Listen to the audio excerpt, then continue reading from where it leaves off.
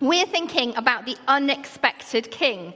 Now, Palm Sunday, if you're a Christian, part of believing in Jesus, following him, is accepting him. Oh, I've got some things here. Let me move those. As king of your life. And that means that he is the boss of what you do. And following Jesus can be, first of all, very exciting. And I think I might be right that this, am I right? This is the sign for excitement, I think. So maybe we could go with that. Go like this. Oh, I'm so excited. I'm so excited. So it can be exciting. God promises a good life, and it's joyful, and he's got hope for the future. You're accepted and you're loved, and all that's good. The next thing, following Jesus can be an adventure. Anyone got a sign for an adventure? An adventure. Oh, I like it, Mr. Prime. An adventure. Yeah, it can be an adventure. Because sometimes Jesus takes us to places we wouldn't normally go. We find ourselves with people or in situations we wouldn't be in if we weren't following Jesus. But living with Jesus can also be a bit, sometimes, troubling. Anyone got a good sign for troubling? Benji, you got one for troubling? Go on then. Ooh, I like it. Ooh, let's do this. A bit troubling. Ooh, it can be a bit troubling. And it can also be a bit disappointing sometimes. We got a sign for disappointment. Oh, I like it. Oh, no. So, troubling. Oh, and disappointment. Because sometimes we think God isn't doing what we want him to do. He doesn't do it how we expect. We can't contain him or tell him what to do. Sometimes it is a bit of a mystery. Now, I started following Jesus in a time when I was quite desperate. It was a bit of a disaster in my life, and I literally called out, Jesus, that is it, I am yours. And that's where it started. And through my life, sometimes it's been exciting and adventurous. Sometimes it's been troubling, and I've been questioning what's going on. Sometimes it's been disappointment because God hasn't done what I wanted him to do. Now, today we're thinking about Palm Sunday, when Jesus came into Jerusalem on a donkey. Now, I think somewhere I have my donkey. Here he comes. Here he is. Get down, donkey. And I'll have a Jesus. On goes Jesus. And in front of you, if you rifle around in the chairs, you may find some words on a piece of paper. So if you find any words, you either get ready to read them yourselves or give them to someone else who will. And if you've got a wavy thing, I'd like you to come with your wavy thing into the aisle and get ready to wave it as the donkey comes past. So we've got a bit of chaos going on. Excellent. We've got some wavy things. That's superb. Okay. And if you don't have a wavy thing or a word, you can get an instrument and come and join in this aisle, please. So we've got loads of people lining the way. And we're going to imagine that we are now in Jerusalem. And all of us live in hope for a king to come. We have been waiting hundreds of years for the king to come and save us. Okay? So we are desperate for him to come. We have prayed day and night for hundreds of years, God save us, God save us. And we've been agonizing over how long, God, will it take before you come and save us. So that's our picture, okay? There are 100,000 of us, okay? We've got to pretend. Each one of you is going to be 1,000, okay? And I want you to stand up, and we're going to make a lot of noise. And if you're going to say something, you're really going to have to yell at the top of your voice to get over the crowd. Are you ready? Everyone's got something? Because this is the big day. This is when it's all going to happen. God has sent his king finally. And this is going to be the answer to all our problems. Are you ready? Go donkey. Go everyone else. Woo!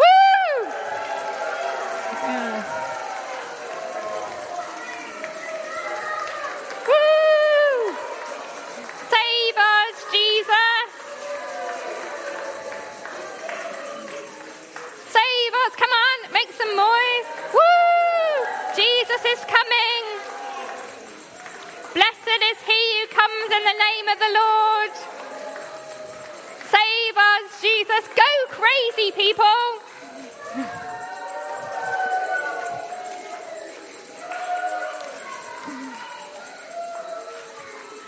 Excellent. Well, thank you, Donkey. Thank you for cheering. You may return to your seats for a couple of minutes. That was so good. Now, if you imagine the people who were there, there would have been 100,000. They're screaming and yelling, blessed is he who comes in the name of the Lord. He's going to be the answer to everything they have hoped for. But in a few days' time, they're going to be very disappointed because he is going to be dead. So we got a bit of a taste now of what it was like in Jerusalem on that day. Now, I'm going to continue talking, but kids, at the back, the lovely youth are going to help you do some crafty stuff. There's lots of different activities, or if your mum or dad or carer thinks you might need to run around, they can hop to the back now. So I'm going to give you a few minutes, and while they're doing that, you guys can get your Bibles and find the book of Zechariah. There's your challenge. If you're on a phone, of course it's easy. And when people have got a number, that would be great.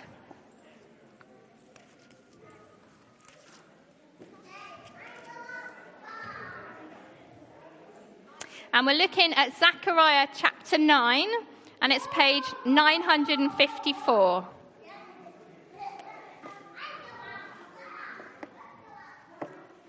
This is your chance, kids, to choose your area. Outside, at the back, I don't mind. But Vicky and Emma are there to help you. And James, the donkey. Excellent. Fantastic. So we're looking this morning at Zechariah chapter 9. And why we're doing this is because when Jesus comes into Jerusalem, this is the prophecy that is on the minds of those screaming and yelling and rejoicing and welcoming him in. Now, Zechariah writes his book at a time when Israel are really discouraged, desperately discouraged. It's a time of deep disappointment for them. They have been in exile and they've returned. They've started rebuilding. Some things are happening. But the fullness of all they hoped for, the restoration, the financial and economic boom they were hoping would happen, their global influence has just not happened. They are still basically nobody. They often live in poverty. It's a time when they are asking, where is God? And Zechariah comes and he speaks of the comings and goings that will continue to affect them as global superpowers come and go in that region. But he puts in it a promise that they are to cling on to, that one day God will restore all things. And here in chapter 9, we see these words of hope that we're going to focus on today. And we're just going to do some of them. And that's never going to be big enough, so hopefully you've got it. We're going to look at chapter 9 and verse 9. It says, "Rejoice greatly, daughter Zion. Shout, daughter Jerusalem. See, your king comes to you, righteous and victorious, lowly and riding on a donkey, a colt, the foal of a donkey. I will take away the chariots from Ephraim and the war horse from Jerusalem, and the battle bow will be broken. He will proclaim peace to the nations. His rule will extend from sea to sea and from the river to the ends of the earth. As for you, because of the blood of my covenant with you, I will free your prisoners from the waterless pit. Return to your fortress, you prisoners of hope. Even now, I announce that I will restore twice as much to you." And I'm going to stop there for today. And you can go on and read that. It's well worth reading through this book. So we see in these opening bits, we get this triumphal picture of the king entering Israel. And he comes to the people. The Messiah has come, God's representative. And when they see him, it says righteousness and victorious. We see a picture of a king who comes to bring justice, something they so desperately need at that moment while they are under the Roman rule. We see that this king will overthrow the forces of evil. And who do they think are evil? Obviously those who are oppressing them. And Israel has lived in hope of this day as nation after nation has oppressed them and ruled over them, and they've longed for freedom. And here, on this day, Palm Sunday, it's the beginning of the Passover, the time they remember when God came. He came in a powerful way to liberate them from the oppressor. At the time was Pharaoh, and they were in Egypt. And he did it in dramatic ways that they have harked back to for years and years. They have told the stories of when God came in power and freed them from oppression. And this is what they're longing for. But it goes on to say that the king will come lowly and riding on a donkey, on a colt, the foal of a donkey. It gives us a different picture of this Messiah, that he comes in an attitude of lowliness. He's one of them. He can relate to them. He's not coming in military battle with tanks and guns. He outwardly appears insignificant. He's humble in his approach. And what will he do? Verse 10 says he'll take away the chariots and the war horses and the battle bows. He will proclaim peace to the nations. Isn't that what they want? Peace across the whole earth. It signals a moment of the beginning of a time of peace. And that is what the people are yelling for, and rightly so. Freedom from oppression and a time of peace. It says his rule will extend from sea, to the ends of the earth. And it's giving this picture that they're embracing, that this king will not only rule over them, but will rule over all the nations. And so the picture they're building in their head is of a leader who not only leads their people and their society into a time of prosperity and peace and justice, but is also ruling over the other nations. They are once again, in their minds, top dog. And this is what they're hoping for. But as we see, it wasn't quite what they were hoping for. It wasn't what the people expected, and it wasn't even what his disciples expected. Remember when they asked if they could rule on his right and his left? They were expecting to be ruling over people. And what else? Verse 11 says, "As for you, because of the blood of my covenant with you, I will set your prisoners free from the waterless pit." It's that picture of people that cannot free themselves. It is impossible. It's the picture of, do you remember Joseph, when his brothers lowered him into a pit he could not get out of unless they put down a rope? That is the picture that's here. It's saying when you cannot help yourself, the king will come and rescue you. It's the picture that David gives in Psalm 40 when he says, you've lifted me out of the pit and the mire, the mud and mire, and you've set my feet on a solid rock. And so the call is, what should you do while you're waiting? Verse 12 says, return to your fortress. That symbol of God, the fortress, we see it in the Psalms. God is our fortress, our safe place. And it says, return to the fortress, you prisoners of hope, those that cannot let go of these promises. And it reminds me of when Jesus says to he loses loads of disciples when he says, you see it in John's Gospel when he's talking about, you must eat my flesh and drink my blood. And he loses loads of disciples, and then his disciples just say, well, who else should we go to? Who can we go to? There's nothing else on offer. And it's that sense of the prisoners of hope. They cannot free themselves, and so they must cling on to the hope of God coming. So what happened?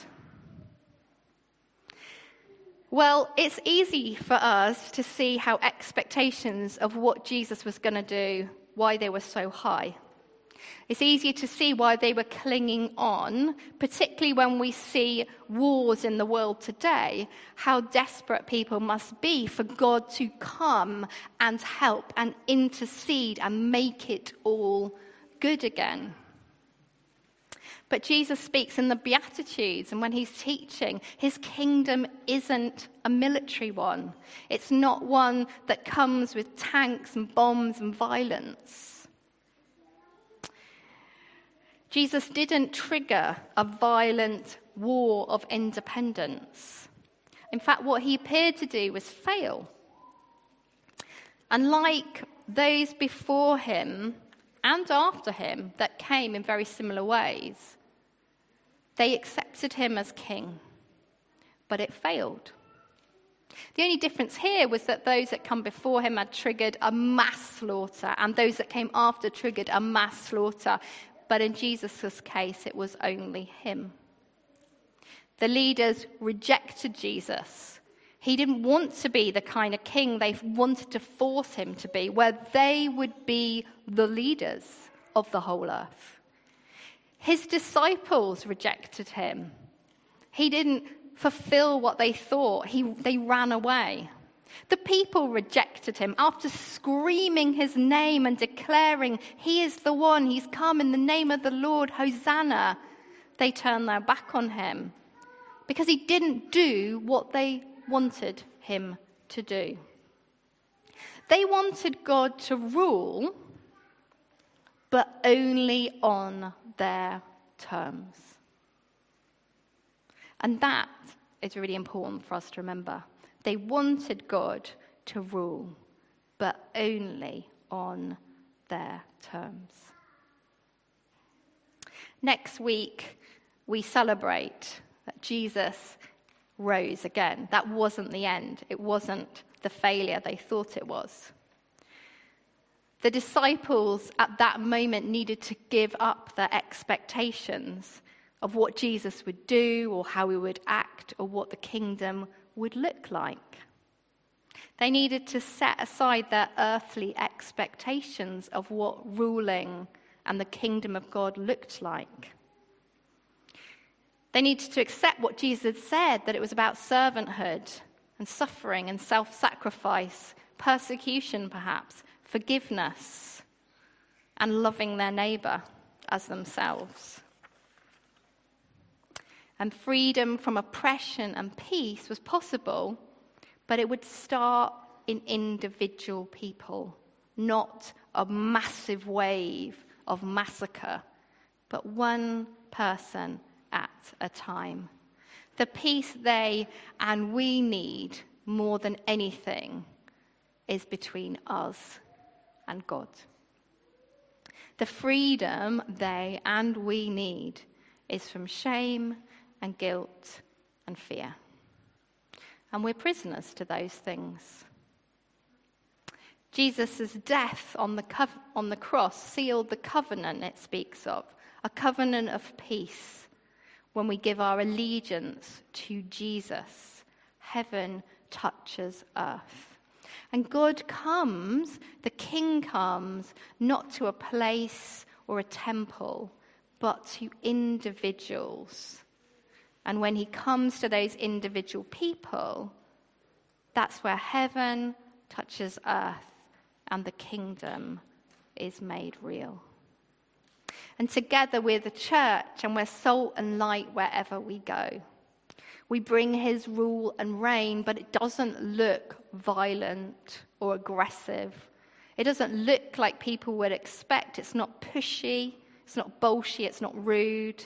It's humble, like a king on a donkey.